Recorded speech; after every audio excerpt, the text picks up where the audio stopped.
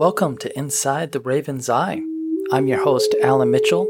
My medicine name is Raven's Spirit. This podcast is partnered with Earth and Spirit Medicine, owned and operated by Winfield Ivers. His medicine name is Coyote Thunderhawk. He is a shaman here in the state of Utah, so make sure to visit earthandspiritmedicine.com. In this episode of Conversations with a Shaman, we get into episode 2, Conception and Birth. How often do we think about an idea and give birth to that? Coyote Thunderhawk goes into detail about that and so much more. Thanks for listening and enjoy. All right, so here we are at episode 2. I kind of don't even want to, I just want to jump right into it like you just said, and I'm going to hand it right over to you, and then I'm sure you'll be asking me questions, and I'll interject here and there, but I just say let's just get into it. Okay. So we've done an introduction to this new season, Puppet versus Master. We've recorded the first episode and published that, and the title of that first episode is Motion, Space, and Time. Today we're moving forward into being able to understand and want to kind of start at the beginning. And where is the beginning? I don't know.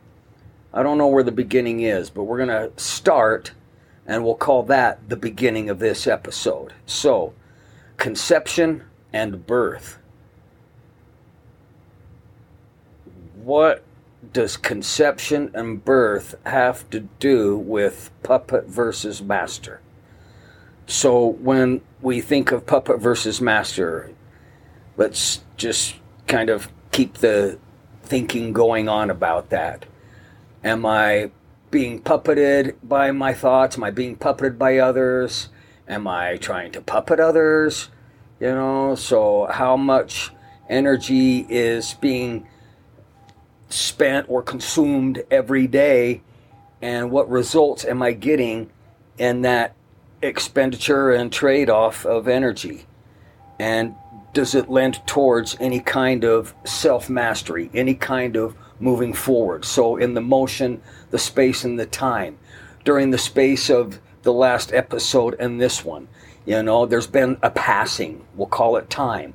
We're keeping these going, the motion of these episodes.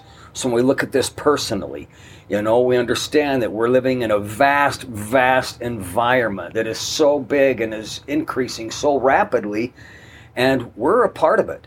I spoke of in the last episode on the macro and the micro, and I spoke about having an experience on the side of a mountain and going out there. And so when I can be so small on the side of a mountain, I'm such a speck. The earth is such a speck. So when we just kind of keep magnifying in so we can see Winfield, but then when we go out away from the earth, and then the earth is smaller than what I looked like, and get so far out there and figure out that I am all of what's out there, that's big. That's macro, okay? When I understand that I am a part of all of this magnificent increase in color and all this energy that's so beautiful, and it's creative. It's a creative force. It's a living force. And so then we can go from the looking at the little reminders of what is puppet versus master, what is this motion, space, and time. And then I want to say one more thing about that. Remember that inside we have our systems. And we have our skeletal system, our muscular system. We have our circulatory system, our respiratory system. We have our digestive system. We have our nervous system. And we want all of those systems working perfectly. And so when we think about the personal medicine, well, if you go back to those episodes and you think about that third quadrant, and you're thinking about relate, and you're thinking about cooperation, honor, respect, and trust, we want our systems inside of us to relate one with another. We want them to become one with each other. They can't operate one without another anyway. But we want a conscious energy going towards this, see? So we've got to get to conception somehow. We've got to get to where there's an intention with an idea in order to get to birth. So Here we are, and we've got these systems. Understand that we are designed and able to manipulate our systems to a lesser or greater degree. So we're right where we are right now with our systems.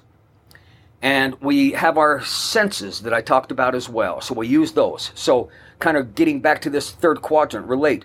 We have to use those spokes of cooperation, honor, respect, and trust. Each system has to go with that method of cooperation, honor, respect, and trust. So we get all of our systems within ourselves working. And then we work on our family systems, remember? And then we work on our community systems, remember? And so now we're going to come to this place of conception and birth.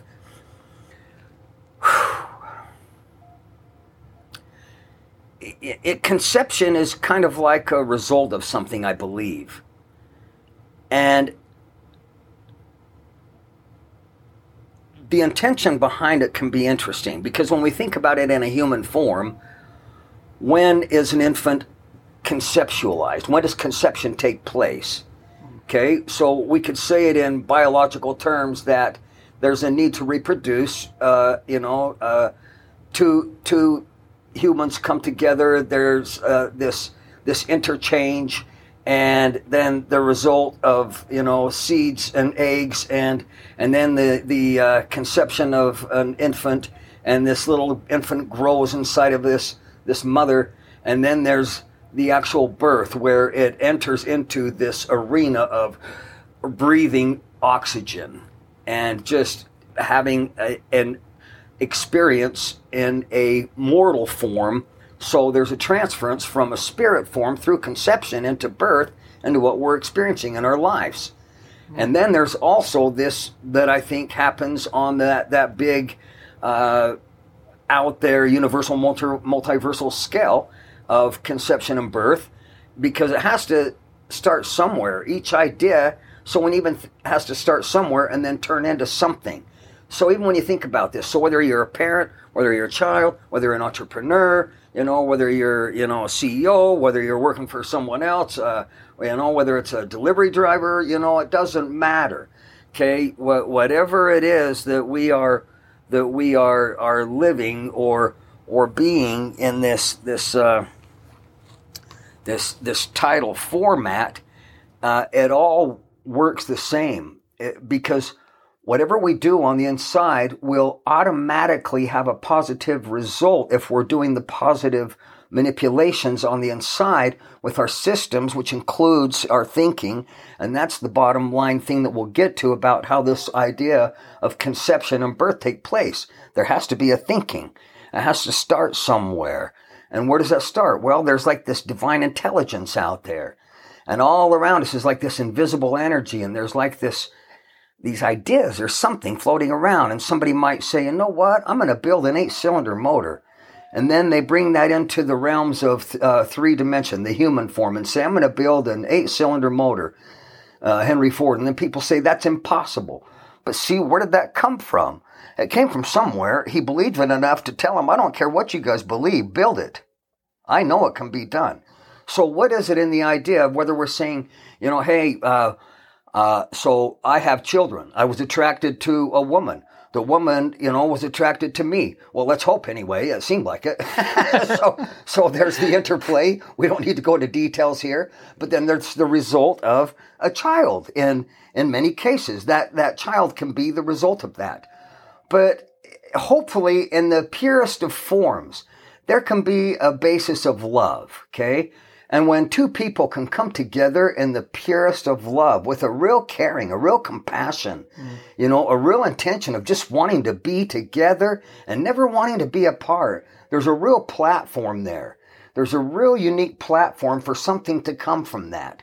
And so when they get involved in that place of intercourse, and when that place of the creation takes place, and the seed and the egg commune, and then there's that conception, and then there's that timeline. Okay, we're still into motion, space, and time. See, all this is happening. It's happening out in the in the universe somewhere. It's happening in the plant lives. It's happening in the animal lives.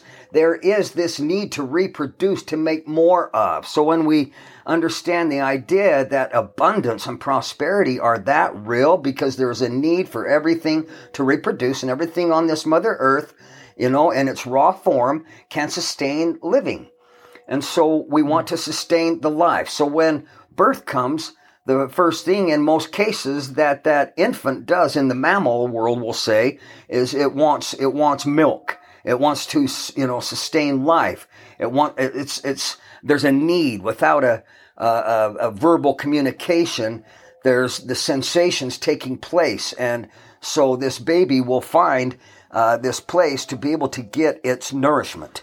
And so then, we can think about how what happens at that point from birth. And even before that period of time while that infant is in that womb, okay, that 9-month space, that 9-month transition of time, that place of motion, all that's going on and everywhere around, those senses are already taking place with that infant. It's already learning. It's already being programmed, in other words. It's already having influence. It's hearing voices. So when my children, when I would learn that my wife was pregnant, I've had 2 marriages, and so children with 2 different wives, but with each pregnancy, I would start communing as soon as I knew there was an infant in there with this little infant. And I knew it could hear the vibrations of my voice one way or another, and I really truly believed it could understand everything that I was saying. So I would speak all the time in the most beautiful ways. But then, it's interesting too, because with me and my energy and my passions and intensities and things like that, there could be arguments and discussions that would create a negative energy, and those vibrations would go in as impulses to the baby. Or if the mother is, going down the road, driving to the store, and she's pregnant, and somebody pulls out in front of her, and she goes into an impulse of I've got to brake kind of a thing. And even though there's maybe not an accident that takes place or anything like that from that, that is like sending a tremor, a wave of motion, of energy, of stimulus. And so we are already in the process of this puppet versus master. Now let's go back to birth. Birth happens. Baby gets nourishment. We're moving forward here now. And so this baby, after a few months, has already learned to do a few things in order to have a few things take place. Crying can mean a few things. Could mean I'm hungry. Could mean I need my diaper changed. Could mean I don't feel good. So, we explore as a parent to see, okay, let's check the diaper. Oh, let's do that. Change the diaper. Baby's still crying. Oh, maybe the baby's hungry. Okay, feed the baby. Baby eats, and then baby's fine. So, we practice. We try to find the solutions. We go with that stimulus, trying to find what is it with this unspoken word that is being communicated that we try to work with. And so, who is the puppet? Who's the master? So then the mother sometimes feels depleted because she's kind of puppeted into the needs of the baby's needs, and the mother automatically surrenders. She's a mother. She has compassion. But there are energetic exchanges taking place all the time in this idea of puppet versus master. There are always exchanges going on.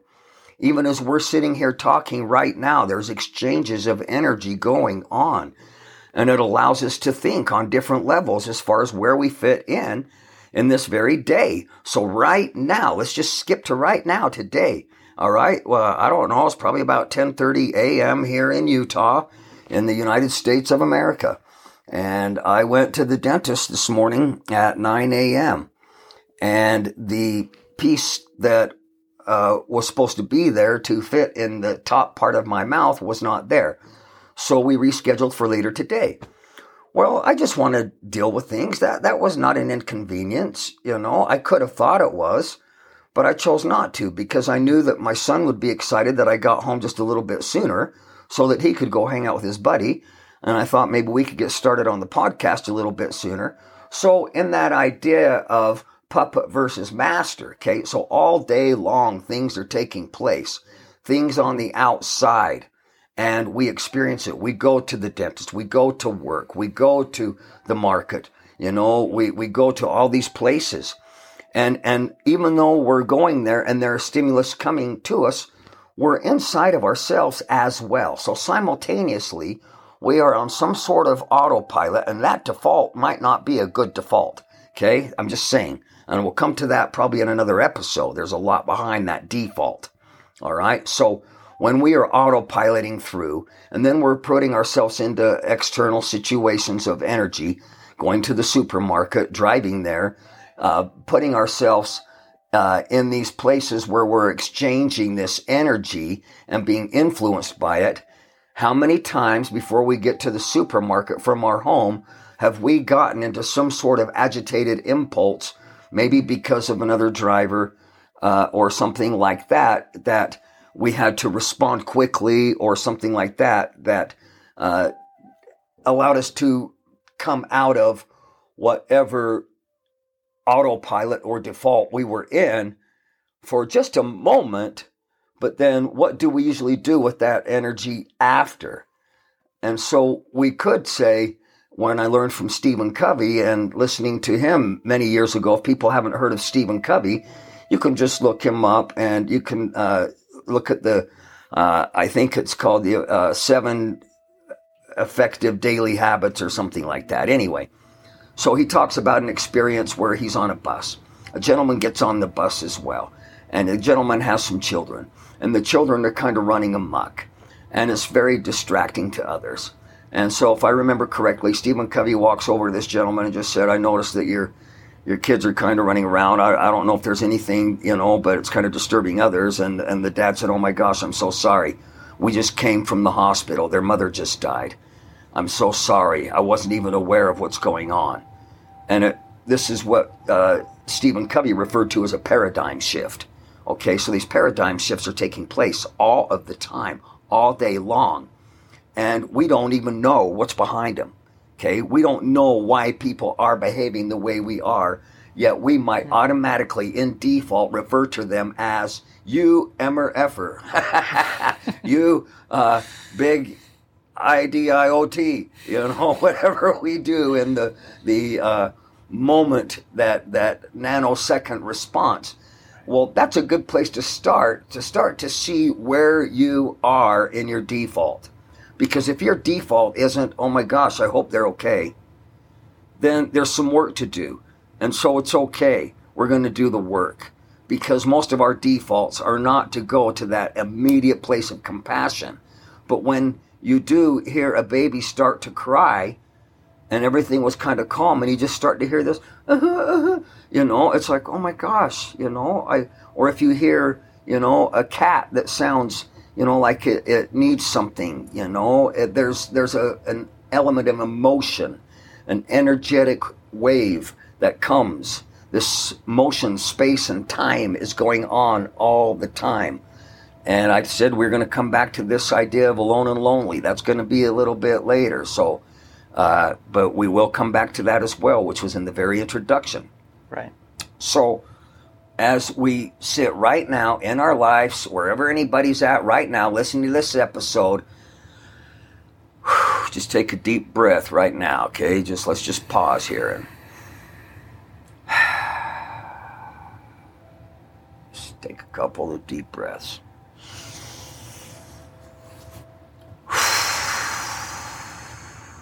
Okay. So, conception, the place of an idea. Birth would be like where the first notion of it coming to life is. So maybe on an entrepreneurial level, it's like I have an idea to start a business. And maybe when you actually start that business and you're a legitimate LLC, that's the birthing of your business, see? It's now become an entity. All right, so we're birthing entities all the time. We're birthing idea entities. And so when we're looking at this and we're looking at the information, divine information all around us all the time. But there's a lot of information around us all the time. So I used to look at this as if there were a lot of envelopes flying around me. This was long before Harry Potter came out. Okay. And so, these ideas float out there in la la land. And so before I go on with this part of me with the envelopes and what I began to come to, I will say this, that sometimes you might have an idea and maybe you'll tell somebody and you don't act upon that idea. And then later you hear about somebody doing that. Well, it's because they took that divine intelligence, they conceptualized it, and they birthed it. There's something to say about acting upon the information that you get. So when we get gifts and talents in our lives, if we're not utilizing those and acting upon those and blessing the world with what we have, we're basically cheating others and we're cheating ourselves in a very harmful way. So now let's go back. So this part about where I'm looking out there in this world, and there's a lot of information out there. So you go to the mailbox, maybe there's a bad letter in there or something, or maybe somebody knocks on your door and brings you bad news, or maybe the phone rings and brings you, somebody brings you bad news. Okay, well, all that is information. So imagine, no matter what comes to you, no matter what it looks like, even if it's a child coming in to give you a hug, it's all information. It's all outside of you. So just kind of close your eyes if you can and imagine for a minute that there are envelopes all around you. And these envelopes are invitations. These envelopes are invitations, okay? It's an invitation to a positive party, or it's an invitation to a negative party. And so I started looking at it like that. Like I get to choose what I'm putting myself into. So I think it's one of the great philosophers, Schopenhauer, I'm not sure if I'm pronouncing his name correctly, but he talks about the philosophy behind, if you're going to go to a public pool and then get annoyed by somebody splashing you in the face, you need to really clearly think about this. Because if you're willing to go to a public pool, you need to understand that you're going somewhere where you might get wet. So consider what's really going on, folks, and look behind where you're at and how you got there and why you got there, and then understand the results you're experiencing and see the accountability is a big, big, big deal. Okay, so when we look at these invitations, we choose them. This is where accountability starts, okay? We choose. So whatever you're experiencing, I'm sorry to say, you've been choosing it, okay? Maybe you didn't mean to. Nobody talked to you about it. Don't get mad. Don't say things like, I didn't choose this, or whatever like that. Okay, whoa. Okay, I get where you're going, but listen, we're choosing. We are choosing. Now, I've talked about default, but somehow or another, we are allowing, this invitation, these envelopes to come in and have their party, okay? And I refuse to let the negative invitations come in and have their party. I lived a lot of that. And when I realized, like I mentioned in that last podcast about going down the sidewalk and ending up in a hole, and I said, I don't want to be here. How'd I get here? It's not my fault. Well, there's chapter 2 to that. Chapter 2 is I walk down the same street and I step in that same hole. It's still not my fault. I still don't know how I got here, and I still don't know how I'm going to get out. Then it goes to chapter 3. And chapter 3 is I walk down that same street. I fall in that same damn hole. And I still don't know how I'm going to get out of here. And I still don't know, how I got here.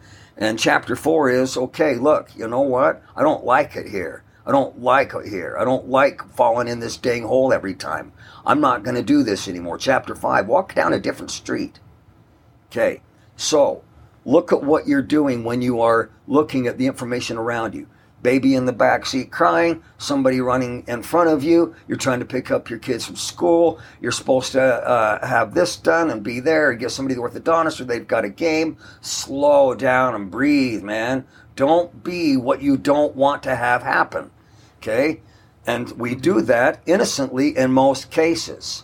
And then when we accidentally cut someone off and they do honk at us, we don't want to live with that result. So we reply in some fashion of a finger or other things of, maybe unknown verbalities that, come out, or things that way, when really we just found ourselves in the swimming pool getting splashed on because we decided to go swimming. Okay, that was a lot of information. I realized that. Can I interject one thing? Yes. It's about time. So I wanted to share this experience that I had it's kind of funny. This season I'm talking about work a lot, but this was about a month ago, and we have weekly meetings, and so some people got caught taking long breaks, and so my boss Mark he sent an email just reassuring people, please don't take advantage of this, and this is a gift, and respect it. And in the meeting, he was doing a very good job trying to make calmness and try to not make it into a big deal. But spirit, to me, my heart was pounding, and I knew that I had to share this experience with my coworkers. And I looked at my boss, Mark, and I said, can I just say one thing? And he said, yeah, of course. And I said, and I never told anyone at work that I got written up and I said so much I didn't realize why it was when I was duped. I didn't know what I was doing again. And I told people, I said, I got written up for this very reason, because it got to HR and they noticed things. And so I got written up. And I remember sitting in the meeting, and you hated having to write me up over just a silly mistake that I did, but it happened. And I was so grateful for it, because I told him, I looked right at you, Mark, and I said, hey, this is all about, I'm learning about accountability here. I'm the one who did this. It's no one's fault. I could sit here and try to blame everything outside. And because I was even saying, I was upset because I was working so hard. I was overworking myself. So I said, well, screw me, screw you guys. I'll do this. And it came back and it bit me in the butt. Because I just didn't speak up, and I didn't say, hey, I'm just really tired, guys. I need a break. And so by being duped and having that experience, but I wanted to share that with everyone in there, because I told them, I said, this is all about accountability. If you know you made a mistake, just go look in the mirror and say, hey, this is a good lesson of accountability in my life. And so I just remember in that moment, it's a lesson that I'll never forget about accountability for me, and I'm really grateful for that experience. So I just wanted to share that with accountability. So how does, and I don't know what other word to use, but how does assuming this accountability, or I don't like that. Okay, when you decide to be accountable like you were there, how does that give you an edge in your living, in your coming to more of being a master versus a puppet? How does being accountable, or does it? Does it give you an edge? Did it give you an edge? I think it was a valuable lesson in my life, but it was sharing my own life. I was being vulnerable. That's what I was doing. I was taking something that was embarrassing that I did, and I opened up my wings, and I let everyone in the room know that I made a big mistake, a foolish mistake, if you want to put that word in there. And I was able to share my experience with, hopefully, giving someone else a lesson about accountability, and hopefully have that same lesson that it gave me of living in my life to open up and be vulnerable in the teachings that I received. So in a way, you did this conceptualizing and birthing. You had an idea to want to illustrate to the rest of your coworkers that it's okay to go ahead and put yourself out there in this vulnerable way, exposing yourself, in other words, the shortcomings or the quirkiness, the humanness of us in a public format, that it's okay and we're not going to lose our integrity from it. And there's a department of accountability with that. And it allows us to be, can I use the word free? Free, and much stronger as a human being too. Okay. So you conceptualized this, you got a feeling. So, look, all these things in this, listen and obey spirit.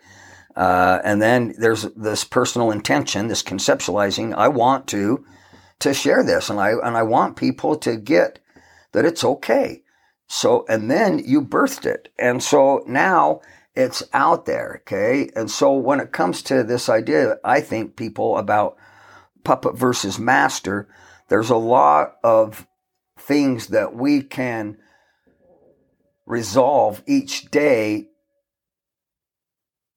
as we're moving through the day, so that we don't have a big bag of rocks over our shoulder by the end of the day of unnecessary resolve. Mm-hmm.